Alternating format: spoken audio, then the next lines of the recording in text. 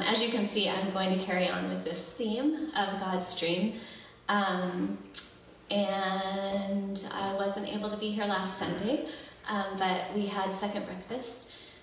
And there was a time of reflecting on this dream, or on this poem titled God's Dream. So if you weren't here last week, some members of the Leadership Collective read the poem and reflected on it. But it was mentioned that this poem was shared at a summer leadership team gathering in 2021. And we found it to be meaningful as we imagined a path forward for the church kind of post-COVID. That's what we were looking ahead at. And the Leadership Collective has kind of returned to it in recent weeks and felt that it is a really good invitation that could be kind of a theme for us as we begin to reflect on this new year and season as a church together. So I was going to warn Mark that I was going to call him out, but I couldn't quite get in there in the coffee break.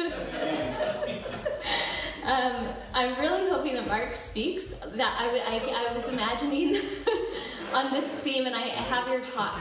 I have your title picked for you already, Mark, because I was imagining that after some of us spend like weeks talking about how to identify and participate in God's dream for our lives and community, that you might come in with something like how to kill God's dream in 3 easy steps. Which I think, in all seriousness, I really love that. I was really grateful for the talk that Mark did in December and the conversations we had after that. And it's definitely impacted how I've been thinking about what it means to follow Jesus. I've been reminded that a healthy amount of suspicion of oneself is really important, especially when we find ourselves thinking that we found the way, or that we understand how to do it right. So, with that said, it's with a fair amount of trepidation and a healthy dose of skepticism that I titled this talk, What is God's Dream? And How to Get In on It. But even though I worry about the ways the Christian church has tried to go about this, I do desire to follow Jesus and to participate in God's dream, or love's dream as Jesus revealed it to be. So I want to invite you into some of my thoughts about what that could look like in our lives. But first, I'm going to read this poem for those of us that missed it last week.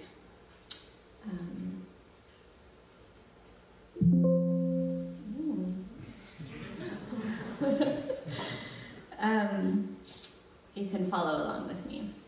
The Lord God said, I myself will dream a dream within you. Good dreams come from me, you know. My dreams seem impossible, not too practical, not for the cautious man or woman, a little risky sometimes, a trifle brash perhaps. Some of my friends prefer to rest more comfortably in sounder sleep with visionless eyes. But from those who share my dreams, I ask a little patience, a little humor, some small courage, and a listening heart. I will do the rest. Then,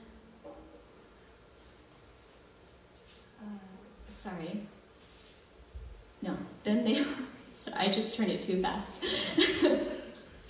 Then they will risk and wonder at their daring, run and marvel at their speed, build and stand in awe at the beauty of their building. You will meet me often as you work, in your companions who share your risk, in your friends who believe in you enough to lend their own dreams, their own hands, their own hearts to your building, in the people who will stand in your doorway, stay a while, and walk away knowing they too can find a dream. There will be sun-filled days, and sometimes it will rain. A little variety, both come from me. So come now, be content. It is my dream you dream, my house you build, my caring you witness, my love you share, and this is the heart of the matter. So let's allow that poem to rest in the backdrop of this talk as I attempt to wrap some words around what God's dream for us could be and how we might get in on it or discover it inside of us. In the church calendar, we're in the season just after Epiphany, which some traditions call Epiphany Tide. And this season takes us right up to Ash Wednesday and Lent. Now, we're not really the kind of church that strictly observes the church calendar, although certainly we do more in the Celtic service. But even low church traditions like ours have started to take more of an interest in paying attention to these traditions in recent years. And there are all kinds of things I like about observing the church calendar, and some things I'm suspicious of too. But I do like the sense of connection it brings with the church at large. I also like the idea of not having to decide what you're going to teach on every Sunday. It's just given to you and you have to deal with it however you will. And I like how the seasons of the church calendar linger in certain places, Christmas being one. Because if you think about it, we say really big things at Christmas. We marvel at the mystery of God who shows up in a manger and what it all means. And then often in January, we move right along. But if we observe the season of Epiphany, we might begin to reflect more deeply on what the revelation of Christ meant and means to us now in a deeper way. Epiphany, the word, is kind of exciting to think about. The dictionary's definition of epiphany, there's quite a few here, is this: an appearance or manifestation, especially of a divine being, or a usually sudden manifestation or perception of the essential nature or meaning of something, or an intuitive grasp or reality through something, such as an event, usually simple and striking, or an illuminating discovery, realization, or disclosure, or a revealing scene or moment. Epiphany, or the Feast of Epiphany, lands on January 6th, and it's a Christian holiday commemorating the first manifestation of Jesus Christ to the Gentiles, represented by the Magi and the manifestation of his divinity, as it occurred at his baptism in the Jordan River and at his first miracle in Cana in Galilee. So the name Epiphany comes from the Greek epiphaneia, meaning appearance or manifestation. And the holiday can also be called Theophany, which means a manifestation of God, or Three Kings Day. But one thing I want us to notice about this word is how experiential it is. It doesn't seem to be something that one attains through intellect. Rather, it comes through an experience, a revelation, or an encounter. The revelation we celebrate in the season of Epiphany is not only the manifestation of God in Jesus, but it specifically recognizes Christ's inclusion and embrace of the Gentiles, represented by the Magi. And this inclusion of the Gentiles is important because it breaks through the cultural and religious expectations regarding who would and would not be included in this new kingdom or reality.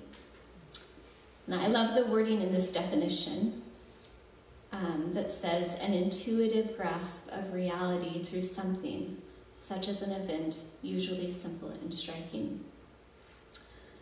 Rachel picked out the contemporary reading for the Celtic service today, and I was looking at it yesterday and then this morning decided I had to add it in here because I thought the connections just became more clear to me with what I wanted to talk about today. So this is an excerpt from The Wisdom Jesus by Cynthia Bourgeault. And let's read it with this idea of Epiphany in mind.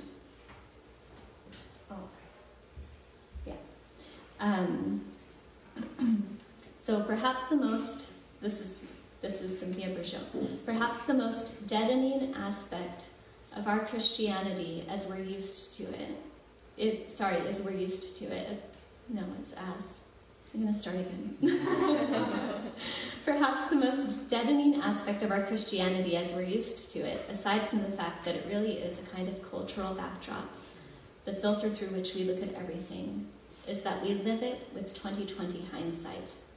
But all this knowing about Jesus actually gets in the way. Living our Christianity with 20/20 hindsight lands us in trouble in at least two ways. First of all, it lulls us into a false sense of security, that we're the winning team, that as Christians we'd recognize and know Jesus when he showed up. But even more problematically, this 20/20 hindsight takes away from us the key tool that we need to find to live the path today, to connect with this person that we seem to know so much about. This tool is our own inner power of recognition. When we approach the story with the attitude, I've heard that already, I know what it means, we fall asleep rather than allowing ourselves to be shocked awake. As in the Gospel of Thomas, it's merely the seek and you shall find part without the confusion, wonder, and reorientation, and also without the sovereignty. For all such spiritual sleepwalking bypasses that crucial first step, that moment when the heart has to find its way not through external conditioning, but through a raw immediacy of presence. Only out of this direct knowingness is sovereignty born, one's own inner authority. The key ingredient I've been talking about is really recognition energy. It's the capacity to ground a truth, a spiritual experience in your own being. The Gospels are built on it, and so is the early church, as the powerful liberation energy of the Christ event spills over and travels forward, moving from recognition to recognition. So that's from the Wisdom Jesus. I think this season of the Epiphany invites us to consider our own cultural and religious expectations regarding who will and will not be included all over again. And it asks the question, do we imagine we'd recognize Jesus if he showed up today? Do we consider ourselves to be on the winning team, seeing clearly? Or might we be surprised from our slumber by a simple and striking event that awakens us to the reality of Christ's liberation energy spilling over and traveling forward today? These are some of the questions the season of Epiphany invites us to consider. I read this poem by Howard Thurman during our Christmas Eve service, and I knew at the time I wanted to go back to it together, because if we understand that the work of Christmas begins after Christmas, then we have to keep talking about it somehow. But I also think this poem has a clue for us when it comes to not just identifying God's dream, but our own place inside of it. So it's the work of Christmas begins. When the song of the angels is stilled, when the star in the sky is gone, when the kings and princes are home, when the shepherds are back with the flock, the work of Christmas begins. To find the lost, to heal the broken, to feed the hungry, to release the prisoner, to rebuild the nations. To bring peace among people, to make music in the heart. So the work of Christmas begins. To find the lost, to heal the broken, to feed the hungry, to release the prisoner, to rebuild the nations. This all sounds a lot like this. Mark, I stole your slide. It's the same message Mark highlighted last month as he pointedly articulated what Jesus said he was here to do and what he wanted. Disciples and not converts who would study the way of love and follow it or embody it. But Howard Thurman ends his poem with a line I kept thinking about, mostly because I didn't fully comprehend it at first. This one, to make music in the heart. I found myself returning to these words over and over again, wondering what Howard Thurman meant by this and how it fits with the rest of the poem. Is it just flowery language? Poets are often accused of that. Or does it have substance and wisdom to it? I won't presume to know what it meant to Howard Thurman, but I've started to understand what it means to me, and I got there by asking, what does it mean to make music in the heart? Now, I know I've had the privilege of time to reflect on this, but I wanted to ask you what you think it might mean before I go on. But there are no right or wrong answers. Well, there are no wrong answers. But what comes to your mind as you think about what makes music in the heart?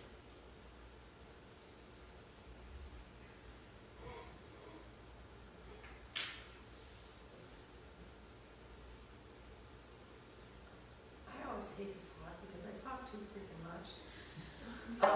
But We like it. as I'm getting older, and it's very upsetting to me. By the way, it's a little side note. I'm going to be 70 next month, and I'm seriously not happy about it. But anyway, no, I'm really not. But It's the alternative, Jen. and you all know what's going on with us politically, and it rips some of our hearts out. Mm-hmm. And so I'm trying very hard to not become too engaged because it just hurts so bad and it just doesn't stop. Mm-hmm. And so I'm really actively, I'm trying very hard not to watch the violent stuff on Netflix because I love Netflix, right? So I'm really seeking out peace and relaxation, and I have more stuff in my house than I need to have, and some people laugh at me, but it's the truth. If I die now, my kids will hate me. Mm-hmm. So I got to deal with all that stuff, and this weekend or Thursday I have to have my hand operated. So anyway, what I'm thinking is, or what the bottom line of this, even though it took me too long to get to that point, is this is peace. Mm-hmm. And I think I said it the other day too. Mm-hmm. This place is peace for me. Mm-hmm. And I didn't realize how much I missed it. Mm-hmm. And I'm kind of embarrassed to say, to some degree, when we were gone through COVID, it was out of sight, out of mind. I mean, I just started morphing a different world. Mm-hmm. And I thought, oh yeah, I should go back, or I will. But now that I'm back, I can't believe I even, and I think I said this before, I can't even believe I considered not coming back. Mm-hmm. And the other thing I want to say is, old church, I say old church years ago, we were very active, as some of you know, with kinships. And that's where some of my relationships, a lot of my relationships and friendly faces and conversations wherever and whenever it happens is because of those kinships. And I don't even know what Walter's doing, but I'm going on Tuesday. So anyway, I guess I just want to say, to me right now, and where I am in my life, the music that I have is peace, and this place is peace for me. Mm-hmm. That's beautiful. Thank you for sharing. It wasn't too long. The thing that struck me most about that is the word make, because we have some control power over what we place as our priorities. So like following that, what resonates with our hearts. Yeah. Let's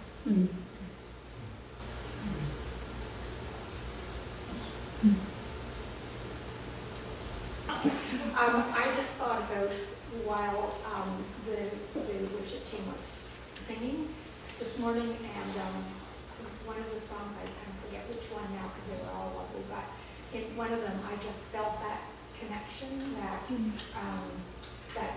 that stirs me and makes me feel alive again, and it's not that, I guess we just need these things over and over again, right? But it in some ways I feel like that kind of thing can be what moves me to be outward when my tendency is to be inward.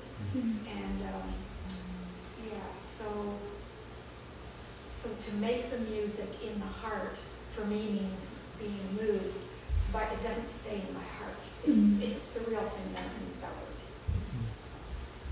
Thank you.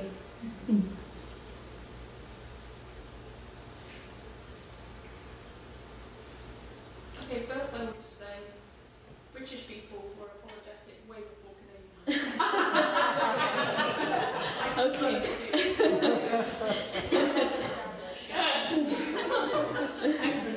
It's okay, I will give you all. I was just connecting this to that one of those dictionary definitions of epiphany about like perception of like the essential nature of something. Because this speaks to that to me, like something that comes out of the heart. It's not just, you're not just making music out here somewhere for the sake of it. It's something essential, which seems to me like kind of like Lorna saying would affect all the rest that came before in her Howard Burns poem. Yeah. It's all coming from actually something essential. It's going to have a different flavour, a different energy. Yeah. Yeah. Thank you. Alex? Yeah, I was going to say, well, maybe it's two different things, but first one, maybe it's just kind of obviously plays out what the statement is there, but actually being creative and seeing some idea come into fruition, like it could be anything, of course, but it could be just, it could be pretty much anything. And I think people are doing that in relationships or whatever they're involved in, and there's a creativity that they're adding to the world, and they see it. I think that's a way of making you have music in your heart. I think the other one would be on that relationship point. I think when people are having a very good relationship with people around them, especially people who you might not otherwise have a good relationship with, there's that level of reconciliation or like looking past people's wrongs and kind of thing like that. I think that's also a place where people's hearts come alive. They don't really, I think it's hard to see sometimes when you're really in a place of maybe anger or something like that, but pushing beyond that feeling of anger and going there, it's surprising. Yeah, I like that. Thank you. It's wonderful to hear your thoughts, and I think you'll hear some of them echoed in this my last few thoughts here. So I started to ask myself what makes my heart sing, or what resonates within me when I hear it, or see it, or do it. And I think this is important because while we're all invited into God's dream, our particular path or way of participating in this dream will be different and unique to each of us. The poem begins with, "I myself will dream a dream within you." And so perhaps if we pay attention to what makes music in our own hearts, we'll find our way into the kind of participation God dreams about, and that will look as diverse as we are. Some of us might ride bikes across a country, or plant gardens, or be amazing administrators or artists, or bakers or counselors, or website designers or teachers. So many things we might do. We'll do many things and dream many dreams. And I think the more we learn to tune our hearts to the song of love inside us, that authentic place inside us, the more realized God's dream becomes. Because like Matthew Paul Turner so beautifully writes, you are God's child, you're silly and wild, you're one of the many of reasons God smiles. You're courageous and true, you're a dream God pursues. You might be surprised what God knows you can do. You can love and be kind and in hope remain grounded. You can fight the good fight and with faith move a mountain. You'll find joy and make peace and help justice increase. That fire inside you, let God help unleash.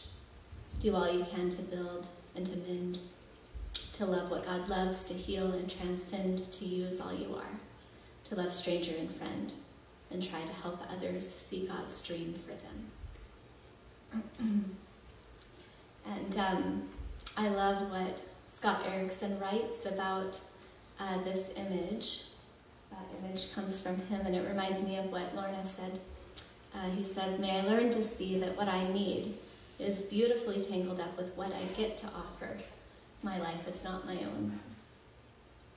And it reminds me of Parker Palmer's book, Let Your Life Speak. I've been looking at that a bit recently for my work at SSU, and he writes about learning to give what he calls the organic reality of our lives.